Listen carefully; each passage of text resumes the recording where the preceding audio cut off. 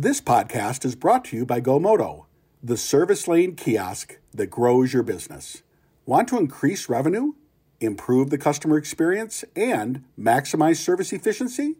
Visit GoMoto.com to learn more. That's GoMoto.com.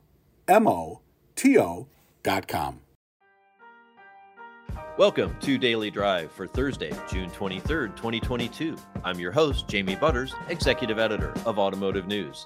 And I'm Kellen Walker. Today on the show, a congressional watchdog takes a closer look at right to repair issues. More self-driving trucks could be hitting U.S. roadways soon. And we'll talk about Tesla's, quote, gigantic money furnaces. Plus, we'll hear from GM's David Strickland, who says the industry needs more help from the federal government to sell EVs. Let's run through all the news you need to know to keep up in the auto industry. The U.S. Government Accountability Office will examine right to repair issues involving the auto industry in the coming months. Right to repair seeks to even the playing field between independent repair shops and automakers' franchise dealers.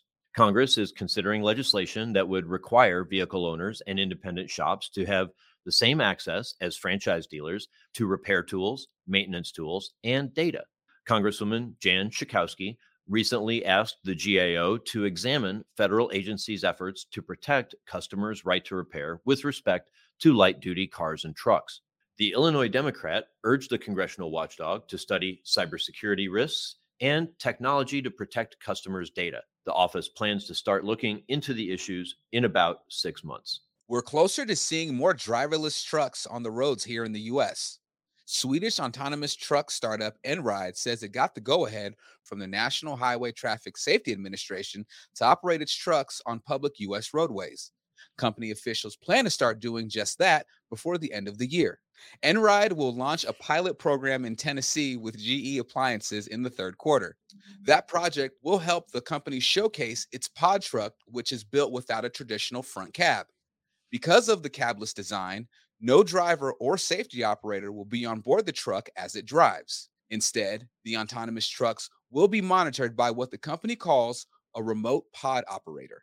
We might see more driverless trucks soon, but probably not driverless Ubers. And that has made the company a less interesting partner for the world's largest automaker. Toyota has cut its stake in the ride-hailing company by about half. According to a regulatory filing on Thursday, Toyota held just over 5 million Uber shares at the end of March. That's down from more than 10 million shares a year earlier. Toyota had invested $500 million in Uber back in 2018 to work together on developing self-driving cars, back when Uber's aim was to offer a fleet of robo-taxis. But that proved harder to do in the real world, so in 2020, Uber sold its driverless unit to Aurora Innovation in a bid to reach its profitability goals and stop losing money. Toyota says it still wants to maintain ties with Uber. And Elon Musk is calling Tesla's new EV factories in Texas and Berlin, quote, gigantic money furnaces. Musk says the plants are losing billions of dollars as they struggle to increase production because of battery shortages and Chinese port issues. Tesla's CEO made the comments on May 31st in an interview with the Tesla Owners Club. The interview was released publicly on Wednesday. Musk says Tesla's overwhelming concern is, quote, how do we keep the factories operating so we can pay people and not go bankrupt? He said earlier this week that the EV maker will cut 10% of its salaried staff within 3 months. And those are today's headlines. Jamie, there's also a new report this week from AlixPartners that says it expects global supply problems and the semiconductor shortage to last through 2024. What's your reaction to that report? And what does that mean for the auto industry's plans in the next couple of years? Well, you have to take it seriously. AlixPartners has really great research. They work with automakers and suppliers all around the world, so they have tremendous insights into the operations and planning of these companies. And when they're saying this is going to last through 2024, it really has to cause a pause. I think coming into this year, there was some hope that as soon as by the end of this year, production will be back to full speed, maybe even getting, inventories rebuilt. That's not going to happen this year, and it may not even happen next year. Well, Jamie, for EV makers, their goals for the next couple of years might also depend on some help from the federal government. Coming up, we'll hear from GM's David Strickland about what the company is saying to lawmakers about expanding EV tax credits. That's next on Daily Drive. Listen to Fred Hayes, Service Manager at Temecula Valley Buick GMC, and Philip Candido, Fixed Operations Director, talk about their experience with GoMoto in their service drive. Before GoMoto, the backups in the service lane were due to not being able to get to the customer in a timely manner. There's times where menus are passed over, where the advisor forgets to tell them, hey, it needs its major service. And now with the GoMoto, customers are presented with a maintenance package every time. The time freed up from not having the customer sitting in front of them every single time they come in, it helps them be more efficient. It helps them focus more on the customer's concern and the maintenance and service of the vehicle. Before GoMoto, we would average approximately $130,000 in service gross. The kiosk and the service drive doubled the gross profit in the dealership. It's amazing, 100%. Using the GoMoto kiosk makes the dealership more profitable. Want to increase revenue, improve the customer experience, and maximize service efficiency just like Temecula Valley? Visit GoMoto.com to learn more. That's GoMoto.com. Welcome back to Daily Drive. If the U.S. is going to see mass adoption of EVs in the coming years, automakers say they're going to need help from the federal government. This month, GM, Ford, Stellantis, and Toyota asked Congress to remove the cap on tax credits for EVs.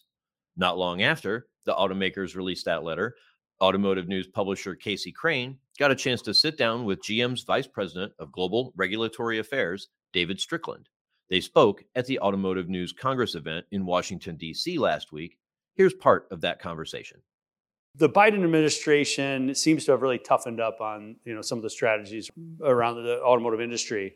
How do the regulations with greenhouse gas emissions or fuel economy really play into or influence GM's electrification strategy? Well, first and foremost, that path was chosen regardless of the Biden administration's decisions. We all recognize that the pathway to a all-electric future was really the only place to be for climate change, for sustainability, for all the issues that we've talked about, especially when you think about in combination with thinking about a very highly or fully automated future. Electric powertrains are probably the most fitting to making that happen. That being said, the decisions made by the administration we voluntarily went that path, and a number of our other folks in the industry have gone that path, but the Biden administration has cemented it. And not only they've doubled down on it, and I will make my pitch since Congresswoman Dingell had several moments where she was making her pitch. The issue is not the stringency of the regulations per se. I mean, yes, you have to make sure that they're economically practicable, they're technologically feasible, all the things we have to sort of make sure that we're not talking in sort of fantasy terms here. But you need to have a couple of things. One, national standard is imperative for all of us to be able to reach these goals. And on top of that, if you don't have consumer demand help, you can set that standards as high as you want. Scott said it best when he was up here. It's like, we have to do what the government tells us to do in terms of how we make these vehicles. Consumers don't have to buy them. And that's the thing that they have to make sure that the administration recognizes and the Congress recognizes. So we're all in on those goals, but you're going to have those policies in order to be able to match up and make these things happen. So talk a little more about that. I mean, when you see the infrastructure needed, we've talked about the tax credits, but when we're talking about making EVs accessible to the masses, what other types of infrastructure are we talking about? Well, it's really the components of it for making sure that the EV vision really does reach everyone. And Congresswoman Dingell talked about this too, the truly affordable EV. And, for us at General Motors with the Bolt, we were the first to bring to market the closest thing to a mass market EV.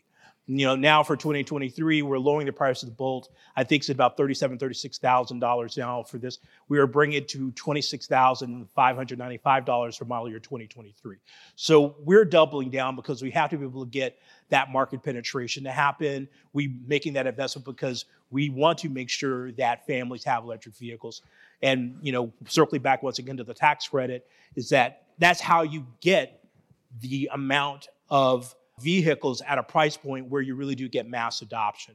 In addition to that, in terms of the other sort of parts of it, is not only just simply the building of infrastructure, immensely important. The infrastructure bill is a down payment on it, but it's also going to have to be policies to make sure that we have support in lower income communities that typically have always been on the short end on environmental protection, throughout the country and throughout the decades. Now that we're talking about how do we improve our environment, we have to make sure that it isn't just I will talk Washingtonese for a minute. You can't just have fancy charging stations in Herndon or in Georgetown or in Arlington. They have to be in Anacostia. They have to be in the places where there's folks that don't have the same economic means, but they have the same access to be able to do that and in a way that's affordable. So thinking about these policies, not only as pure as how many numbers of charging stations there are, but making sure that there's equitable placement of them is also intensely important. And I think that's the point where the government can very much help. Yeah, it's interesting when you talk about an investment, when you bring that price down, it is an investment. It is. GM is still, not making money on every one of those cars they sell. I talked to Mark about that when we were down in Nashville. And you guys were very much a part of the letter that went out asking for a relief on the cap of the 200,000 vehicles. Yes. When you think about what GM has to do to try and get some of that legislation done, how does that work and how close are you to achieving some of those goals? As Congresswoman Daigle mentioned, lots of people are talking. And I think Seems like that's a theme around this town.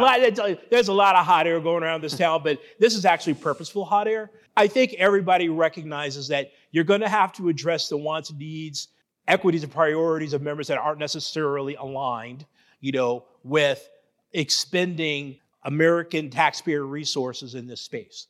But ultimately speaking, for us to get there, we have to be able to get to scale. We have to be able to get to a point where we get enough of these vehicles out here so that we can be able to, once again, be able to make a vehicle at one day without the assistance. You can't just fiat, a car park of 255 million vehicles, light duty, to just go, poof, you're going to be electric. It just doesn't happen that way. And I say, just like all the investments that we've made in particular technologies, whether it's on a regulatory side where we encourage particular technologies to be used, like through NCAP as an example, and then you get enough scale to make it affordable to democratize safety, in vehicles. It's the same manufacturing theory, no matter what you do. There had to be enough capacity for all the manufacturers to be able to build to scale, but you got to get there somehow. Making that initial investment, if our priority is climate change, reducing greenhouse gas emissions, reducing particulates, all of the things that the government has said that this is our goal, you're going to have to make an investment to get to that goal. So stay on incentives for a minute. Let's talk two more parts. One, Congresswoman Daigle spoke about, the state incentives for manufacturing facilities. Scott mentioned it as well. That's the first thing I'd ask you about is how important are those and how is that progressing? And then the second, around that ecosystem, incentives for more supply chain. Yes. And how important that role is in, this whole ecosystem that we're trying to build out. The one thing that we have recognized, and I worked on this issue when I was at Senate Commerce up until last year when I came over to GM, through what used to be Endless Frontier. It's now USICA, which has a supply chain support in that bill, which is crucially important. I think it's like $54 billion total. I think it's like $2 billion specifically for auto, I think is embedded in there. We're recognizing that a full reliance on the global supply chain is somewhat of a weakness. There's always going to be a global supply chain. It's the only way that you could basically maintain the ability to build a vehicle at a particular price point. You cannot bring the entire supply chain for automotive industry or any industry 100% back in the United States and not diversify. But what this has shown that you're going to have to make sure that you build in contingencies, you have scale, and you have margin when you do have disruptions, you do have issues. And now that we've seen it, that's the important thing. And I think where a lot of this money goes. Look, you can't build a chip foundry like in 10 minutes, right? So even if the government tells you to do even if the government tells you to, you're building a chip foundry in 10 minutes. It's a couple of years to get those things up and running. So what you're thinking about today is the investment to build that margin in the future to protect us from these type of disruptions. But there's still going to be, a global supply chain no matter what you do. So I don't want to give the sense that, okay, now that we've seen these shocks, we got to bring everything back in the United States. I think it's economically not feasible. And frankly, I think it's not practical. I think it's probably impossible. But you're going to have to figure out some other ways and figure out alternatives within the supply chain to be able to do that. But I think that type of support, and hopefully the conference is successful, USICA gets signed into law, and that money gets deployed so we can be able to leverage that. David Strickland is Vice President of Global Regulatory Affairs for General Motors. He spoke with our publisher, Casey Crane, at the Automotive News Congress in Washington, D.C. That full conversation and all of the discussions we had during the event are still available to stream on demand on our website. Just visit autonews.com/wash DC Congress. That's Daily Drive for today. I'm Jamie Butters. And I'm Kellen Walker. Thanks to Automotive News coordinating producer Jake Neer for his help on today's podcast. You can get the latest news on electrification, right to repair legislation, and everything happening in the auto industry at autonews.com. And if you enjoy the podcast, remember to like, leave a review, and subscribe so you never miss an episode.